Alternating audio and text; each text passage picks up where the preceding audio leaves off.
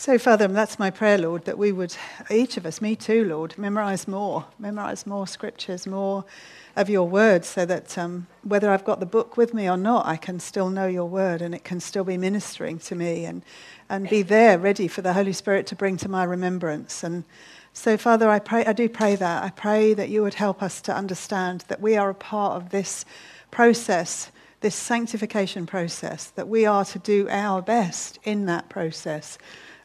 Knowing that you will transform us, we are to go along with the transformation.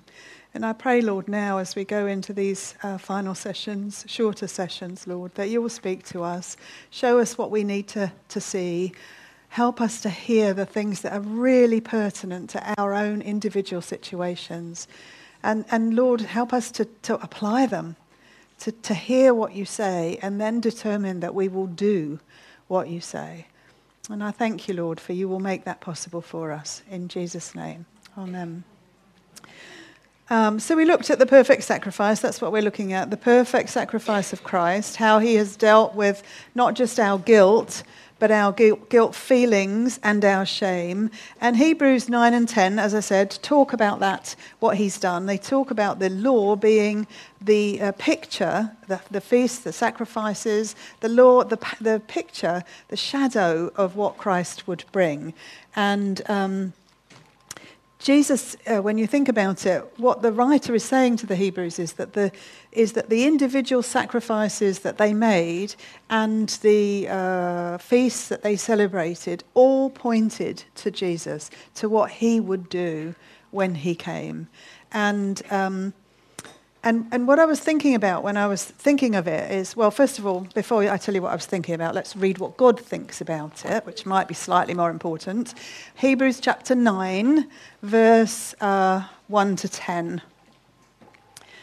Now, even the first covenant had regulations of divine worship and the earthly sanctuary, for there was a tabernacle prepared, the outer one in which were the lampstand and the table and the sacred bread. This is called the holy place.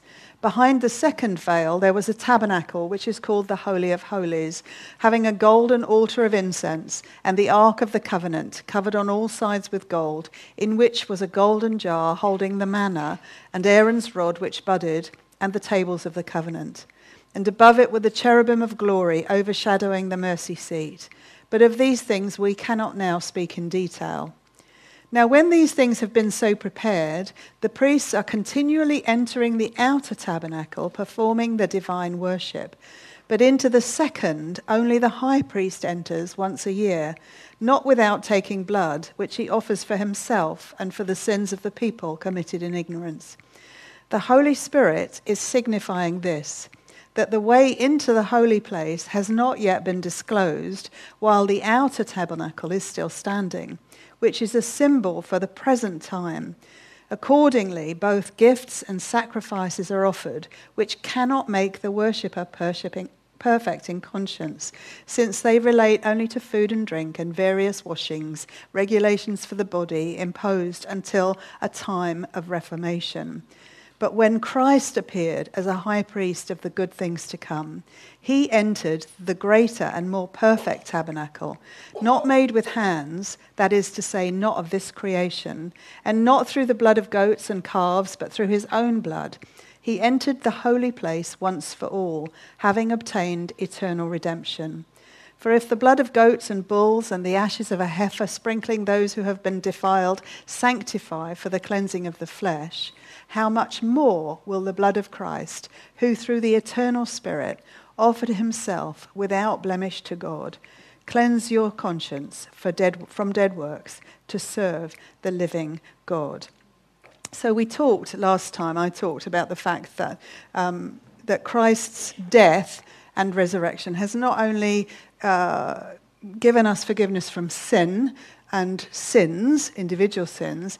So we not only have the forgiveness from the guilt, we have the expunging or the cleansing of our conscience, so that we don't have the reminder we do have the reminder, but we have a place to put our guilt feelings and our shame when it comes to us. And I was thinking, really, because the writer to the Hebrews is dealing with the fact that all of those things merely covered. They put a cover on your sin. but it was still there. And so in a way, as he says, it was a reminder of sin every year. And I wanted to put that into our language. And so I thought of a woman who loses both kidneys to disease. And for months and months, she's living on a dialysis machine. And pumped through the machine, her blood was cleansed of impurities. But when you think about it, the machine only takes the place of the kidneys temporarily. And that eventually she's going to need new kidneys. That's a picture of the Old Testament and the way that the Jews were able to come. They went, if you like, onto a dialysis machine, and that machine cleansed their blood. But every time they went back to the machine, they were reminded that they were dying, that they had a sickness, a disease that was killing them. So actually, the thing that had been provided to keep them going was a reminder of the fact that they were going, that they were dying. And so, even though the dialysis machine or the sacrifices that the Jews made were wonderful and did actually cover their sin, just as the machine cleansed her blood for a while, it was only a reminder of the fact that she was dying and needed new kidneys. The sacrifices that they made were just a reminder that they were sinners and needed new hearts or new spirits. Do you see what I mean? And it's a perfect picture. In that way, you see that it is just a picture of what Christ would do. But in the same way, when the woman receives her new kidneys, she doesn't go back to the dialysis machine every week or every year, whenever it is. So once you have received the new, you don't go back to the old. And that's true for the Jews. Once the Jews have received Messiah, they have no need of or place for the Old Testament sacrifices, because those sacrifices have been fully met in Christ. That's what the Bible means when it says he is the perfect sacrifice, and he has once for all made the sacrifice for sin. There is no need to keep going back to do those things. And exactly the same way, if you have received forgiveness through Christ Jesus for sins, then you do not have to keep going back to the same place to receive the same forgiveness, because it was a once-for-all sacrifice, made for all time, made for everybody, made for all sin. And actually, when you keep going back, in some ways you deny the fact of the perfect sacrifice of Christ. And you say, whether or not you mean to say, you actually say, I don't fully believe that Christ has paid the debt in full, that it is finished. That's why it's so important that we understand what it is that Christ achieved, because unless we live in the truth of what he achieved, what we are actually saying is, it wasn't enough. It wasn't enough. So when we put rules and regulations and things we have to do into our Christianity, what we are saying is, whether we like it or not, whether we mean to say it or not, what we are actually saying is, no, Christ wasn't enough. Which is a tremendously awful, tragic statement. Jesus has succeeded in paying the price for our guilt. All of it. Past, present, and future guilt paid for by Jesus. And he has also succeeded in doing away with our shame, because he took our shame upon himself on the cross. So the shame that you feel when you remember what you have done, he took that too. And the feelings, as I said, used earlier, this situation with my mum, the feelings of guilt, whilst they are going to naturally come because we remember, we are not God. We can't move our transgressions as far as the east is from the west. We do remember our sin, but we have a place to put the feelings of guilt now because we believe that Christ has taken not only the guilt, but the feelings of guilt too, and that he has actually cleansed my conscience. And the thing is, that is an amazing statement. It's an amazing reality. And if it's really true that I have been completely cleansed and that I stand forgiven, cleansed, perfect in front of a holy God, then that liberates me.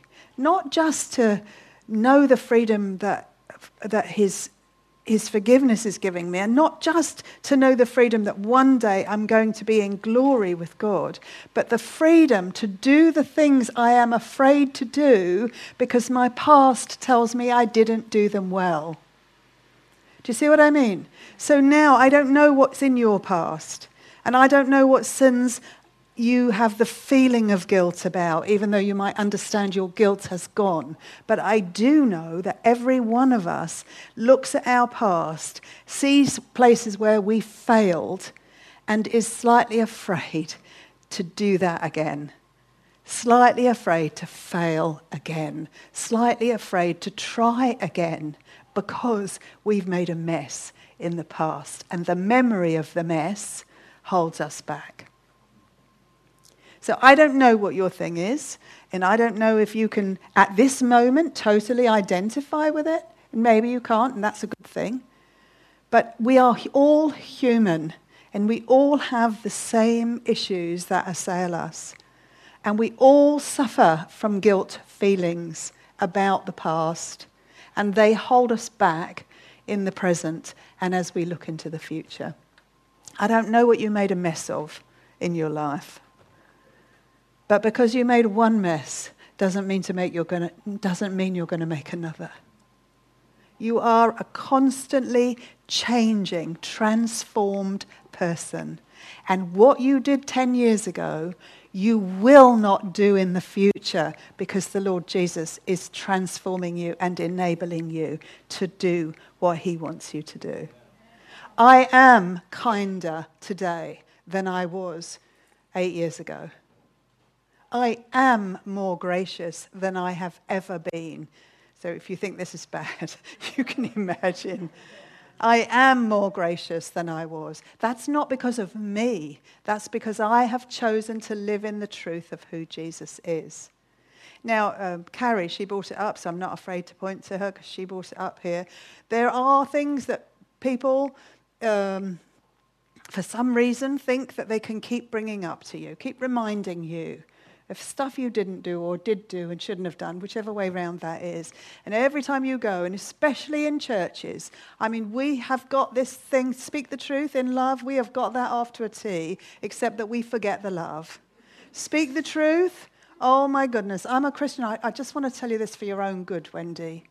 You know, I mean, Julie and I, we were talking about you, and we've just decided we're going to tell you this.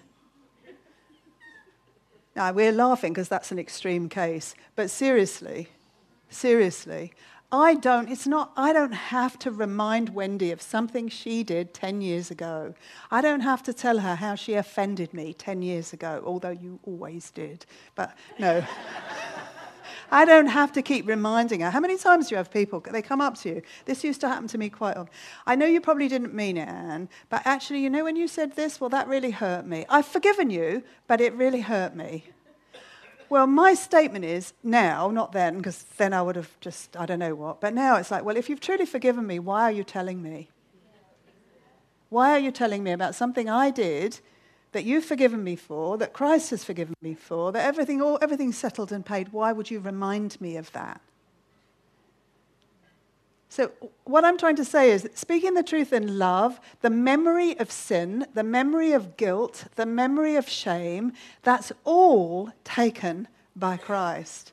And I don't need you, and you don't need me, to remind you of that. Because we have an enemy who is very happy to do the reminding. What we need to be reminding each other of is, wow, I don't know what you did carry 20 years ago, but you are not that person today. You are a child of God being transformed before my very eyes. You are a loving, caring member of our family, and I am so grateful that you are here. That's what we need to be saying to people. We need to be telling people, wow, yeah, when they tell us, well, if you only knew, we just need to be saying, yeah, I don't know, but Christ does, and he is at work in you.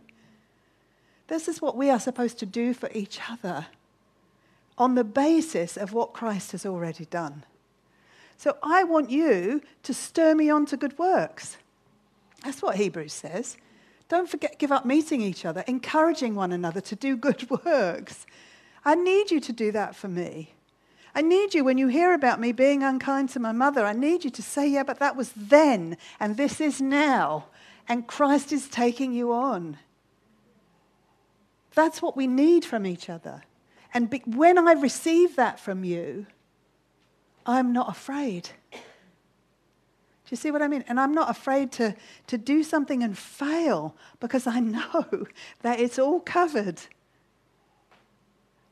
So think about yourself and think about how often you do that. Because you have to make a deliberate choice to do those things, because it doesn't come naturally. We humanly don't naturally encourage each other. Sometimes there's an odd person who does, but mostly we are so quick to see the fault. We are so quick to judgment and criticism. So quick to, well, I mean, if he knew what I know, he would never say that. So quick with our judgments. The whole point of this letter to the Hebrews, the whole point of Christ being enough, is that he is enough not just to pay for what you have done, but to enable you to go on and do great things with him. Great things. Things that you couldn't even imagine. Yeah.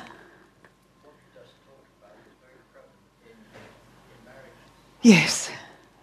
Yes. Yes. Yes. Yes. It's a work in progress at this end, Martin. It's a great work in progress. Yeah, thank you. Okay, so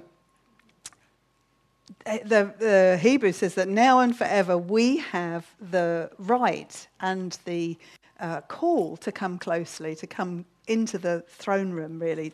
I think it's chapter 7. Is it chapter 7? No, it isn't. Chapter 2 then. No, where is it? Oh, chapter 4, there you go. So, for we do not have a high priest who cannot sympathize with our weaknesses, but one who has been tempted in all things, just as we are, yet without sin. Therefore, let us draw near with confidence to the throne of grace, so that we may receive mercy and find grace in time of need. Somebody's phone going? Is it an alarm? It's Hebrews 4, 15 and 16. So, the thing is, well, I'm going to read something else. Psalm 103, verse 12. I just want to make sure I hit there. Psalm 103, verse 12. 103, verse 12.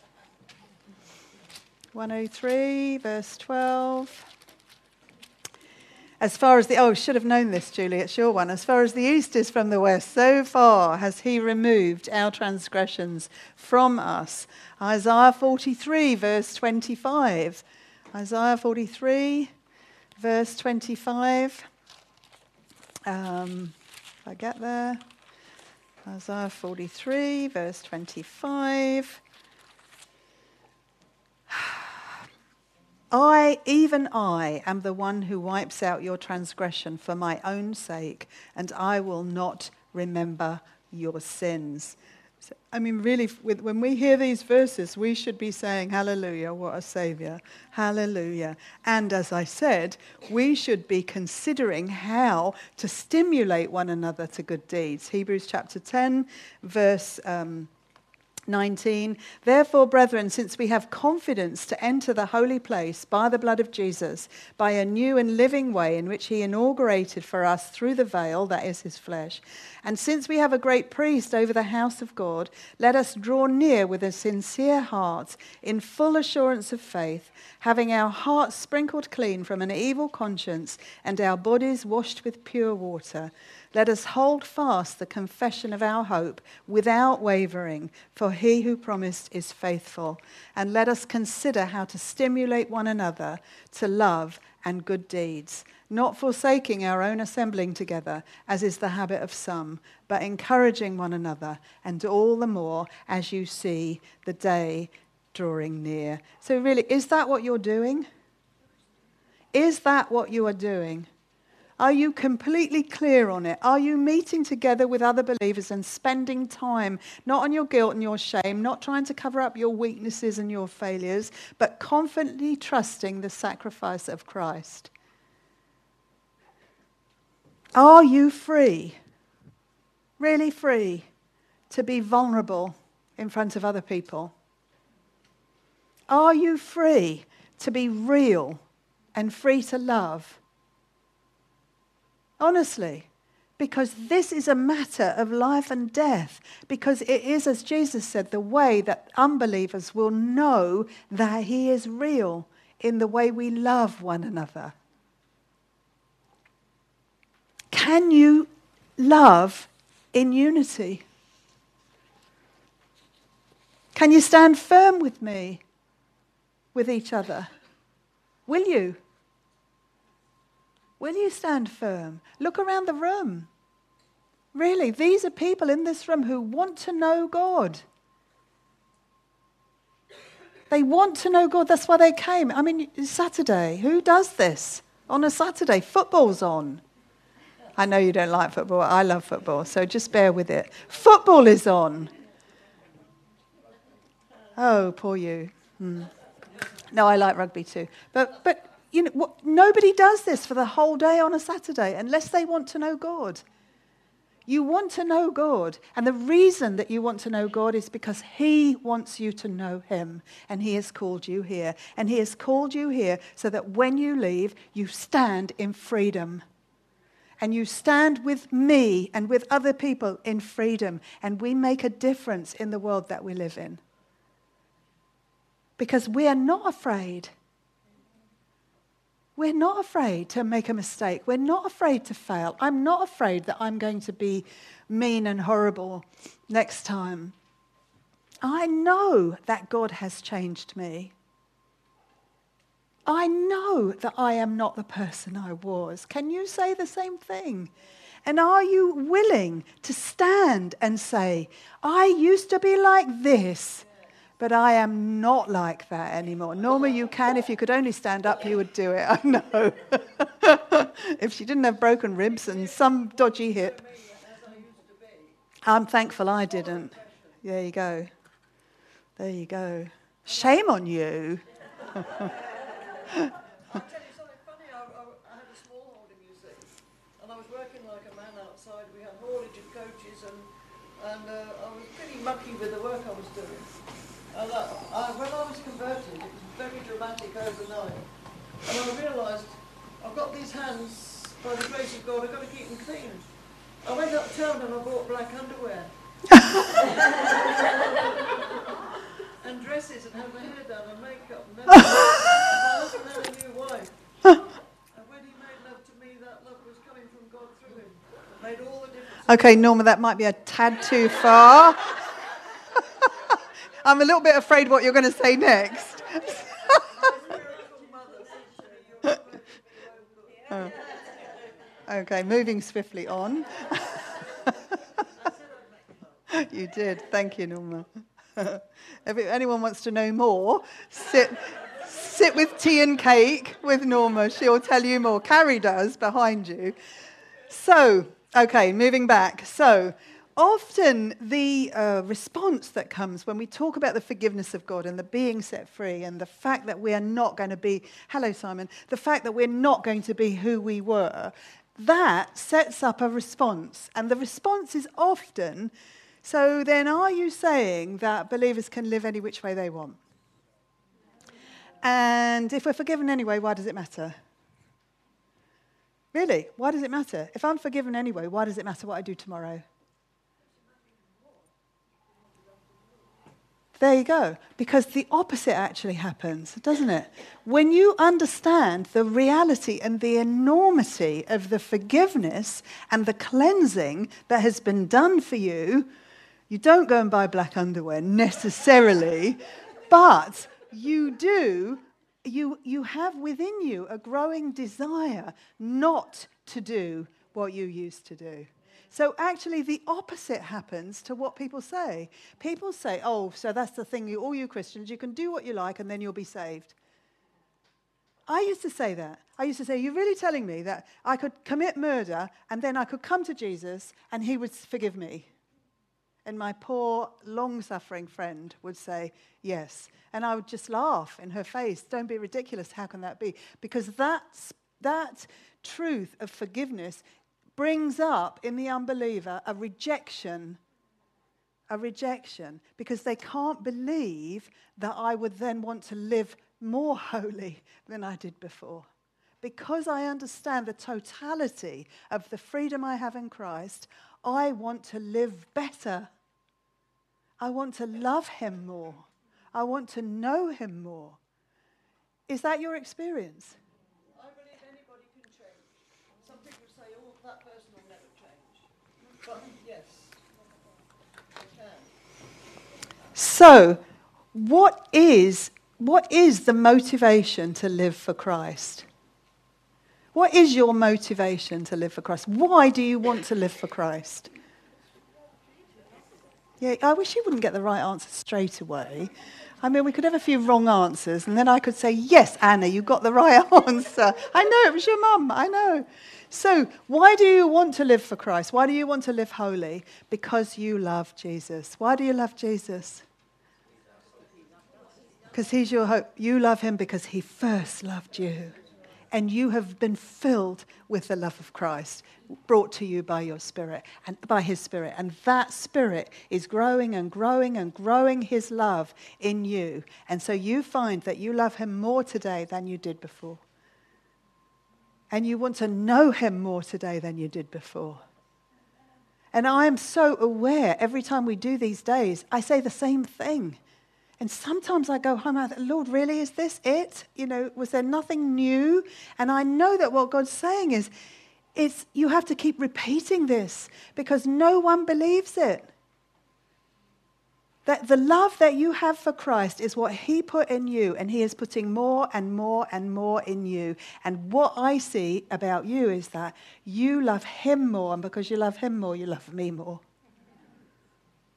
And you are much more able to be generous in your assessments, much more able to listen to someone speaking and just overlook the mistakes. You are much more able to walk into a worship service and not like the music, but able to worship God anyway.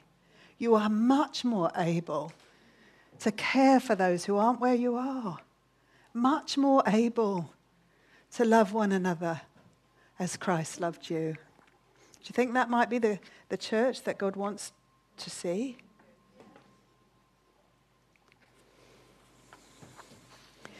But, if the love of Christ in you is causing you to think that you can live any way you want, the writer to the Hebrews had a very harsh warning that he was going to tell them. Verse 26 of chapter 10. For if we go on sinning willfully after receiving the knowledge of the truth, there no longer remains a sacrifice for sins, but a terrifying expectation of judgment and the fury of a fire which will consume the adversaries. Anyone who has set aside the law of Moses dies without mercy on the testimony of 2 or 3 witnesses. How much severer punishment do you think he will deserve who has trampled underfoot the Son of God and has regarded as unclean the blood of the covenant by which he was sanctified and has insulted the Spirit of grace? For we know him who said, 'Vengeance is mine, I will repay,' and again, 'The Lord will judge his people.'" It is a terrifying thing to fall into the hands of the living God. So what does that all mean in this wonderful letter, which is full of encouragement and full of the truth that we're forgiven and that past, present, future sins are already forgiven? What does that mean?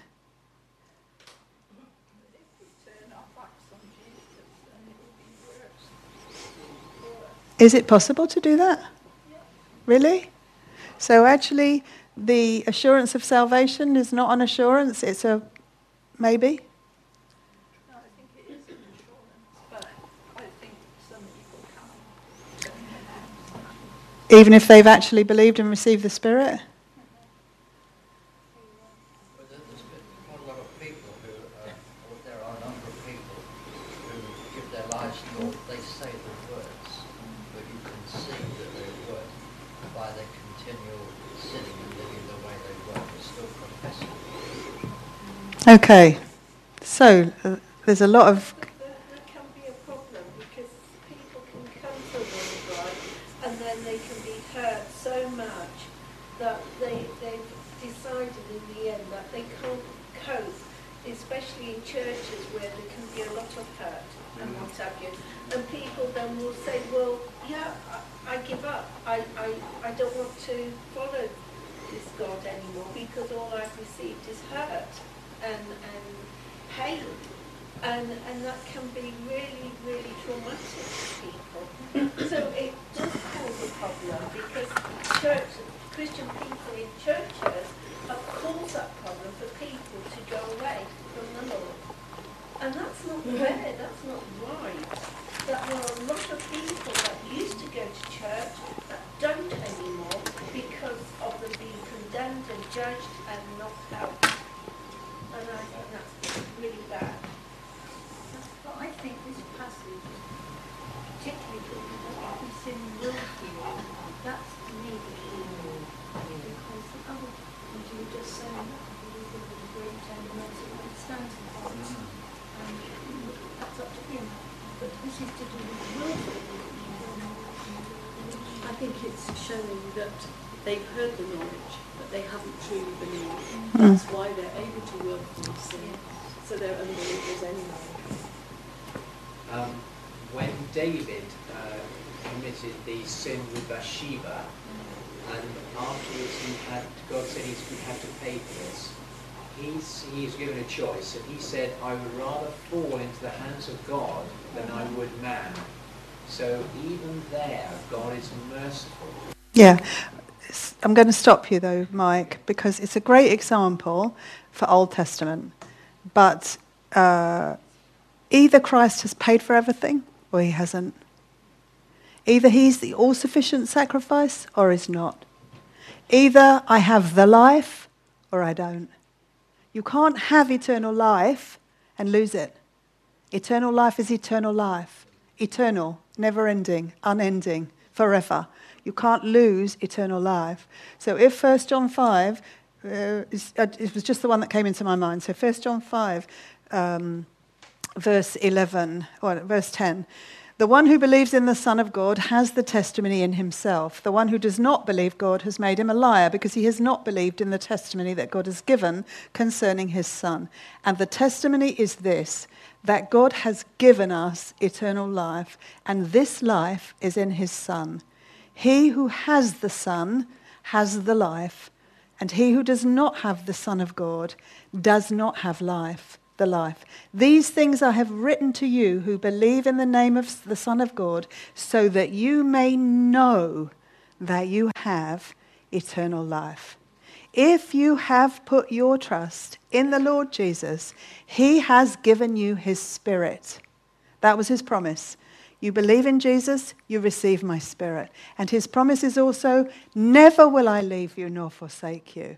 That has no meaning if he's going to remove his Spirit. So if you have truly trusted Christ, his Spirit lives within you. And his Spirit is motivating you through the love of Jesus to continue on with him. There is no if in that statement. You either have the Spirit of God or you don't have the Spirit of God. Romans 8 says, and by this we know that we are children of God because the Spirit of God lives within us. So it's a tricky one because we know people who don't live like Christians, who say they're Christians. And it's tricky because we don't want to be all forgiving and not care about sin. But the reality is, if you put your trust in Jesus, he gave you himself by his Spirit, and he will never leave. He will never, ever, ever leave. Carrie's saying you might be hurt in church. That's true. You may say, I don't want anything to do with this sort of God. But if God has put his Spirit in you, you will not be allowed to walk straight into hell. That will not happen because his Spirit will hold you back. But, of course, this is written to Hebrews who are tempted to go back to the old religion. They are tempted to go back to their sacrifices and their feasts to hide their faith. And what he's saying to them here is, there's going to be judgment with that. And what's going to happen to them? What happened very soon after this letter was written? Jerusalem was destroyed, and hundreds of thousands, millions of Jews lost their life. That's the judgment that they're going to face. If you have eternal life, you have eternal life, and no one and nobody can take it from you, even yourself. If God has given you life, you are living forever. Living forever. Make sure you know that. Because if you don't know that, you are going to get tossed about all over the place. Think about your own salvation. What has God done since he came and took up residence in you? He has changed you. We've spent the whole day talking about it. He has changed you. What was all that? Nonsense then? So, right, well, that's it. She didn't go far enough. He didn't do well enough. I'm off. Is that the God that we're talking about? Is that the all-sufficient God? All-sufficient Christ? He's promised me that he will never leave me. And if I don't believe that promise, I'm done for. Because if any of my salvation depends on me, I am dead in the water. I am dead. I will never make it, nor will you. You're not good enough. You're not strong enough. You're not loving enough or gracious enough or kind enough. You can't do enough or be enough ever to get to heaven if it depends on you. And that's why it's so amazing that it doesn't. It depends on Christ. He is your life. He is not just the forgiveness. He's your life. You are saved by his life that he is living in and through you. And yes, you will know people who look like they've walked away. And there'll be a question about them. Did they really ever get saved? Did they really ever know this Jesus? And you may never be able to answer that. But you need to know for yourself that you are held in the hand of a God who will never let you go. What does it mean? I have written their names on the palm of my hand. What does that mean if it doesn't mean that you're safe and assured of your salvation? What does it mean, never will I leave you or forsake you, if God's going to go, when I don't do well enough? What does it mean that his sacrifice is sufficient if I've got to do it, any part of it? Honestly, we have to get this set. And this is not me. This is not my opinion, although it is. This is what this word says. What does this word say? What does God say? If not that we are safe and secure in him. What does Jude 1 mean? to those who are beloved in God the Father and kept for Jesus Christ. What does it mean he's keeping me if he's not keeping me? What does it mean that I'm going to glory? That moment by moment I'm being transformed from glory to glory as I behold in the mirror the image of Jesus? What does that mean if I'm not going to be with him? What does it mean that he went to prepare a place for me? What does it mean that I'm the bride of Christ, that I'm the body of Christ, that I am seated with him far above all rule and authority and every name that is named? What does that mean if I can lose this eternal life? I can't. You cannot lose eternal life. It wasn't yours to give, and it is not yours to lose. So though we may not be able to answer other people's questions, we can answer our own. I know that I'm saved. And I know that I'm saved not because of what I do. I know that I'm saved because of what Christ did. I know that I'm saved because he is the all-sufficient Jesus, and he will never fail me. I know that he is with me to the end, and the end is glory. Please, please, if you go away with nothing else, go away with that. If you have truly put your trust in Jesus, and only you know that, you and God, then know that you are safe for eternity, that God has a future more glorious for you than you could ever imagine, that he came to give you life and life abundant. And then live in the truth of it. Norma, yes, live in the truth of it. I was driving a truck into Birmingham, suffering with anxiety. And after conversion, I was able to say, oh my God, you thought it was too much for me. Yes. And my face changed, my face softened. And I delighted in going into a shop, meeting a woman who'd known me for 20 years. And I put my hand on her shoulder and said, hi there. She said, am I supposed to know you? I said, you've known me for 20 years. She said, it's not Norma, is it? I said, yes, I'm me now. She recognised me by my voice. I changed out of all recognition. Yeah. Praise God. Praise the Lord. I very nearly went into a psychiatric place near Warwick called Hatton. I very nearly did. I was saved from that. I was in a very bad state. Yes. So we need to hear Norma's testimony at some stage. But not now, Norma. Not now. We've got a boat to catch and we're on our way. Yeah, go ahead. Yeah, okay, but... Yeah.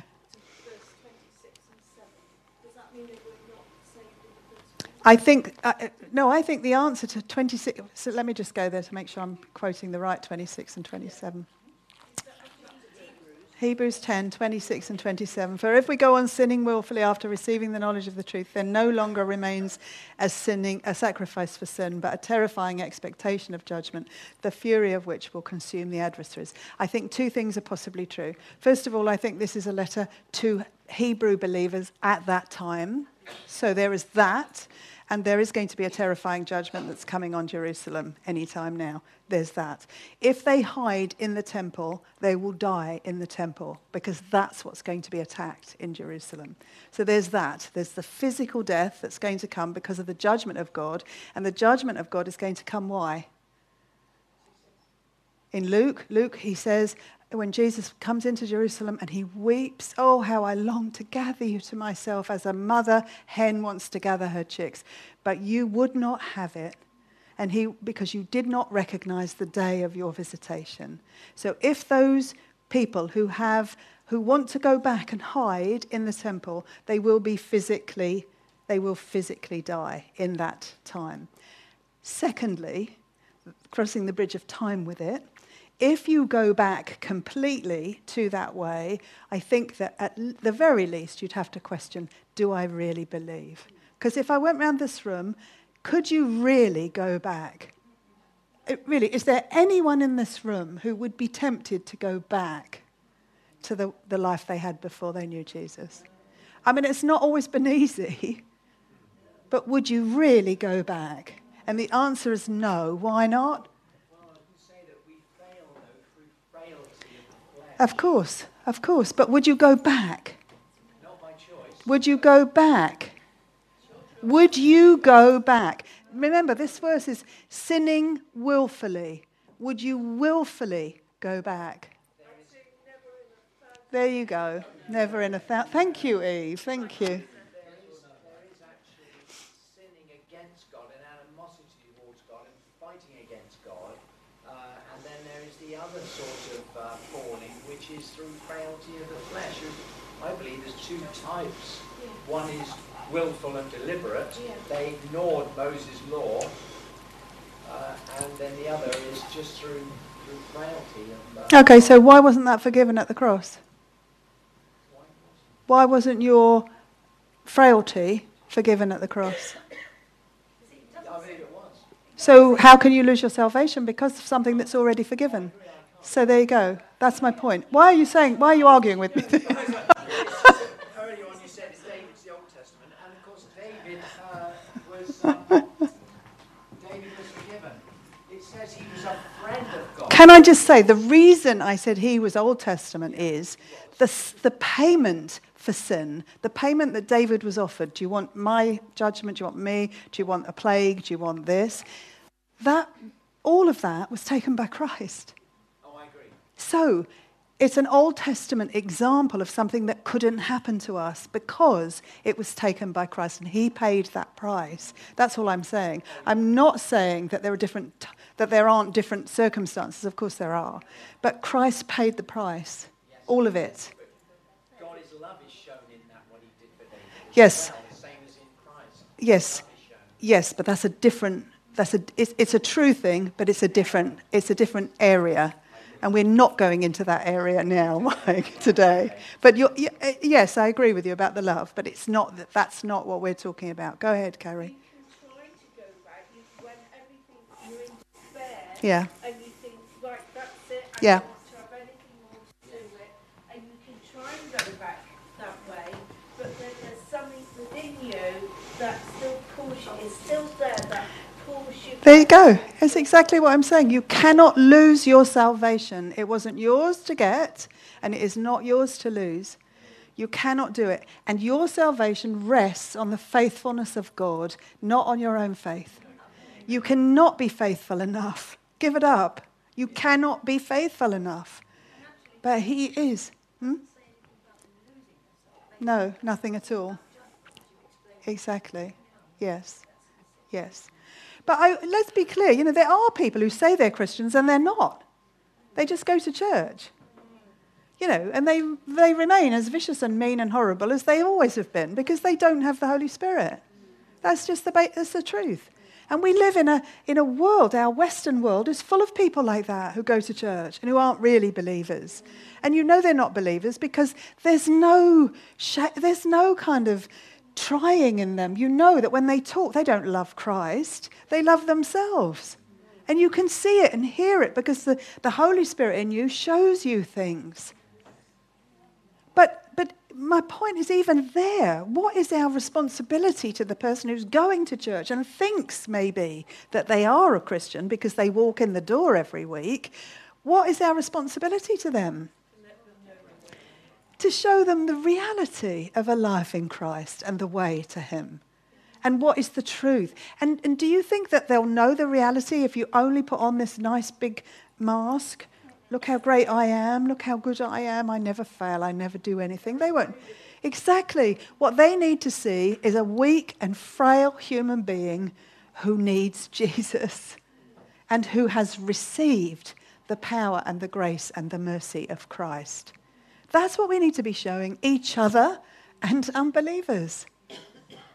Yeah. Just came upon me as you're saying that just then about the mask. Even if we don't have that mask on us, we can put it quickly. We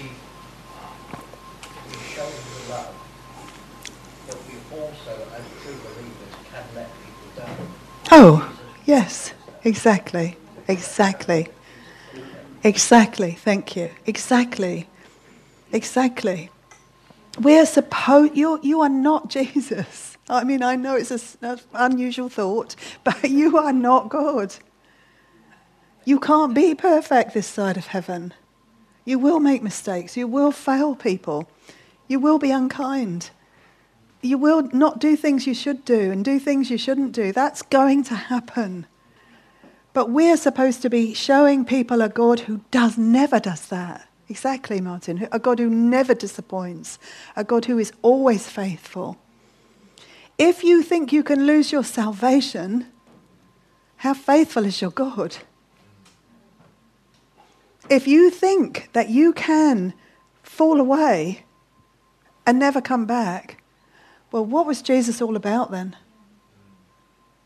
What was the perfect sacrifice once for all time all about? If you're not totally set free in Christ, what did it mean when he said, I came that you might have life and life abundant? I think there's a key word in that Hebrews 10, verse 26, that we sort of kind of skimmed over, and it's the word knowledge. Yes. These people were being told, Yes. they were being told that they would know the truth. Yeah. Now, if they carried on with their sacrifices Yeah. as they had been, then they were willfully sinning and ignoring the fact that Jesus had done it for them. Yes. And if if we are truly Yes. Christians and truly filled with the Holy Spirit, yes, of course we'll slip up. Of course we'll do things wrong. Of course we'll go off the rails from time to time. But we will know the truth. Yes. And he will bring us back because the truth sets us free. Yes, exactly. So knowledge is the key there. Yes.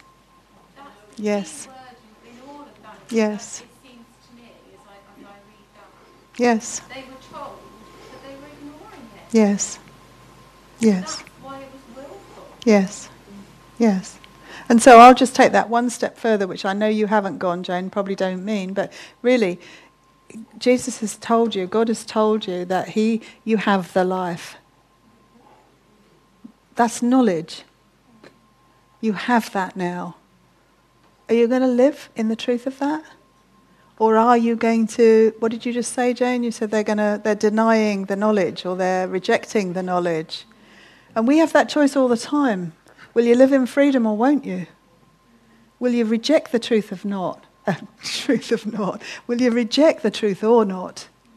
But that's why if you're filled with the Holy Spirit, he will bring you back. Yes, of course.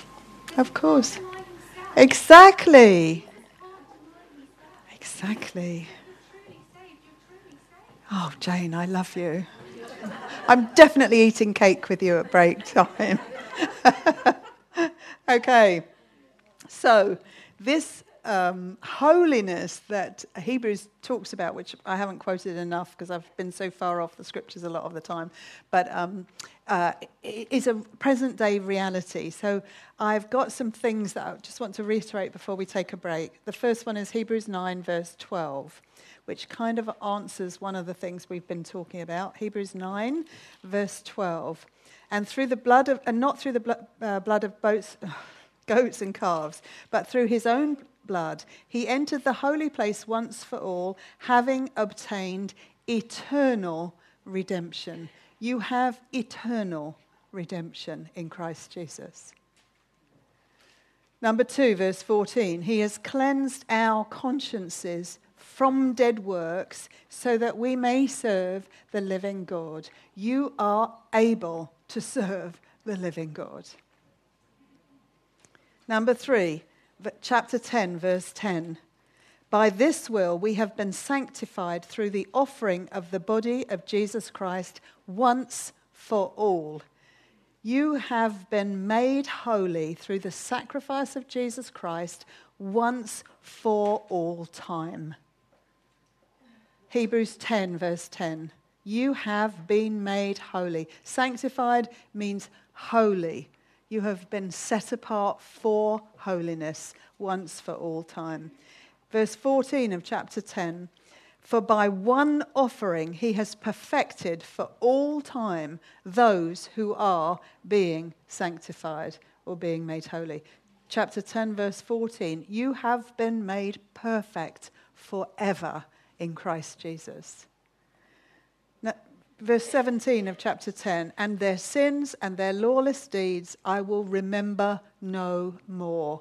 God does not remember your sins or your lawless deeds. And all of this cleanses us and frees us from the guilty conscience so that we can draw near to God, so that we can have hope. And this is a promise. You see, this is not, well, if you do this, but if you don't, this is going to happen. These are promises made in Christ Jesus. Promises, promises. And God is faithful. You are cleansed, but you will serve God. And the memory of all your dead works, all the conscience, all the memory of your stuff that you did that weren't pleasing to God will no longer be able to stop you from serving God. So, okay, because forgiveness in the Bible is never passing over guilt. It's sending guilt away. Forgiveness is sending away. It has that meaning in the Greek. It means to send away.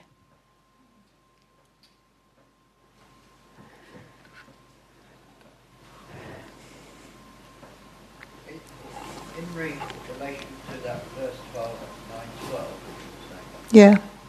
that surely means that when Jesus on the cross said it is finished, Yes. he meant that there would be no more blood sacrifice. No, exactly. Amazing how people don't believe it. Yeah. Amazing. I know. Blood sacrifice. I know. Yeah. Finished. Yeah. Well, they put the sin on the scapegoat. On the scapegoat. With Yes. the camp. Yes. Same thing. A picture of what Christ would do. Sent it outside the camp. Yeah. So, if you're guaranteed of cleansing and you're going to trust that, what you're going to do with the memories of your past failure? Hey? You're going to forget them. How are you going to make yourself forget them? Because your memory is kind of, it's hard to control. So what are you going to do when you remember it? No, you're not going to bury them, Norma, because then they'll resurface like those things you hit on the head with kids. You know, they pop up all over the place. There you go. Yes, Jane, you're going to take every thought captive, which is what actually Angela said at the end of the last session. We are going to take every thought captive to the obedience of Christ. We are going to destroy speculations and every lofty thing raised up against the knowledge of God, and we are going to hold every thought captive. 2 Corinthians 10, verse 5, or 5, verse 10. I'm sorry, I always forget that. I think it's 10:5. You are going to hold every thought captive to the obedience of Christ. And you are going to do what God does. You are going to refuse to live in the reality of them. You're going to live in the reality of who you are now in Christ. Actually, in the reality of who Christ is in you. What does that mean then? Instead of looking backwards, where are you going to look? You're going to look forwards.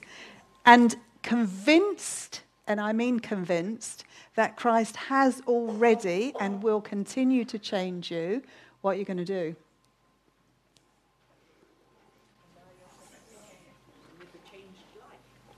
Yeah. I am persuaded that he is able to keep that which I committed to. Okay.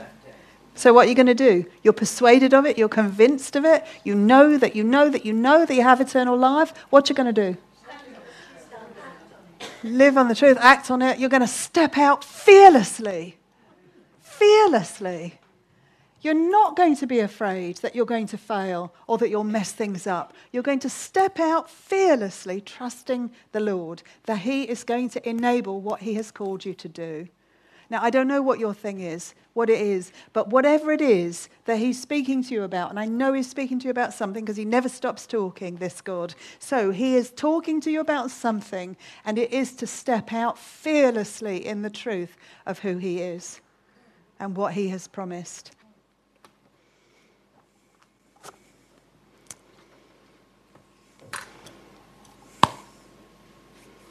Okay, I think we'll have tea and cake. But before we do, Jesus said that in John 8:32, he says, if you're truly my disciples, then you will continue in my word, and you will know the truth, and the truth will make you free. There's so much in that. We're going to paint it on the wall of the new room that we've got. That if you are truly my disciples, you will continue in my word, and you will know the truth, and the truth will make you free. Break that up. If you are truly Christ's disciple, what will you do? You will continue in his word. What does that mean? Reading it, loving it, studying it, meditating in it, obeying it, all of it. All of that. You will continue in my word. And then what will happen? You will know the truth, and then, and the truth will make you free. It won't set you free like we talk about being set free when we came to Jesus. But continuing in his word is going to continue to make you free. Continue to make you free. So today, when you heard that Christ came to give you eternal forgiveness and redemption, that you have life in him, you need to continue in that truth. How are you going to continue in that truth?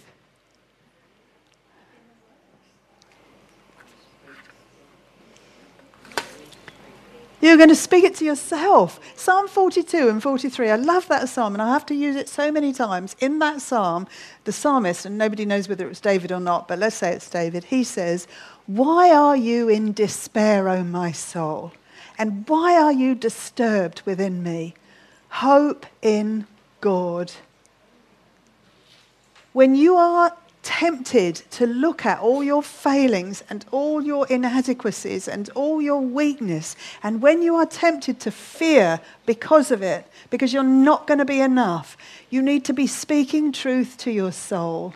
You need to be telling your soul, I'm not good enough, but he is. I'm always failing, but he never fails. I am not afraid because he is with me. Reminding yourself, God does not condemn you. He does not condemn you.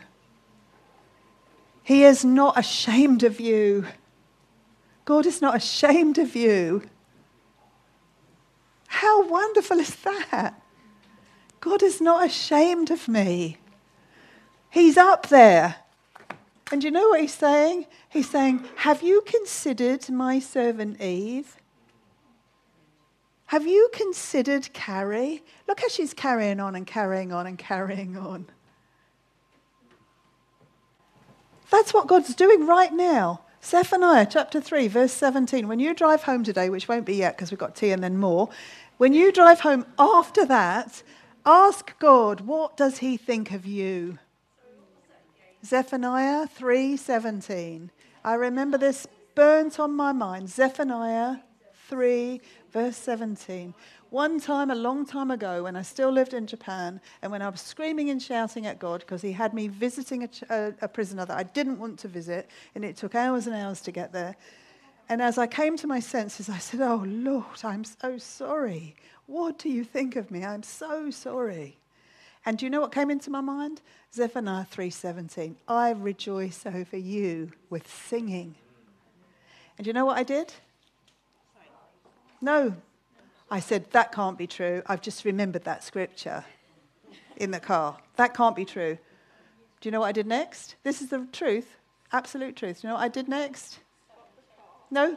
I carried on driving. Can't stop the car in Tokyo or you'll never get anywhere. So I carried on driving and I said, no, I refuse that.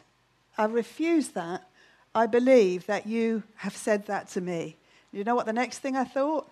Come on, keep up. What was the next thing?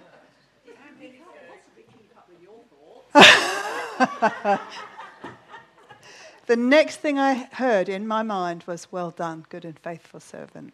That's the truth. That was a 2-minute conversation on the way to this prison outside of Tokyo, because I was screaming at the Lord, and I mean really screaming. I can be like a banshee when I get going. And I was saying, why am I doing this? I'm not cut out for this. And then I came to my senses, and I said, I'm so sorry, Lord. I'm so sorry. What do you think of me? What must you think of me? And he said that. I rejoice over you with singing. It was just an amazing thing. And I wouldn't receive it straight away. That can't be true. I've just remembered it. And then I thought, no, I will have that. I'm going to have that. And he said, well done, good and faithful servant. When you go home today, ask the Lord what he thinks of you. You can't have my verse. You've got to have your own. That's cheating. So you've got to have your own. Hey? Was it? I stole it off you then, Mark. Sorry. I think it's universal. We can all have it. Praise God for that then. Praise God. So, Father, we're just going to take a break, and then we're going to come back for the last session. And Lord, I pray that you would help us to really live in the truth of these things, that we know that we know that we know that we are yours for eternity, that we needn't be afraid. We can step out in freedom, perfect freedom, unafraid to fail or to mess up, Lord, because you will enable us to continue on with you. I love you so much, Lord, that you will never stop with me and with us. I love it that I have that freedom, that I can be wrong, and I can still know that you will be there. And it's just wonderful, Lord. And so I thank you so much. I thank you for Jesus, who is the perfect sacrifice. And I thank you, Lord Jesus, that you came for me and for us. And Lord, I just, praise you in Jesus' name. Amen. Amen.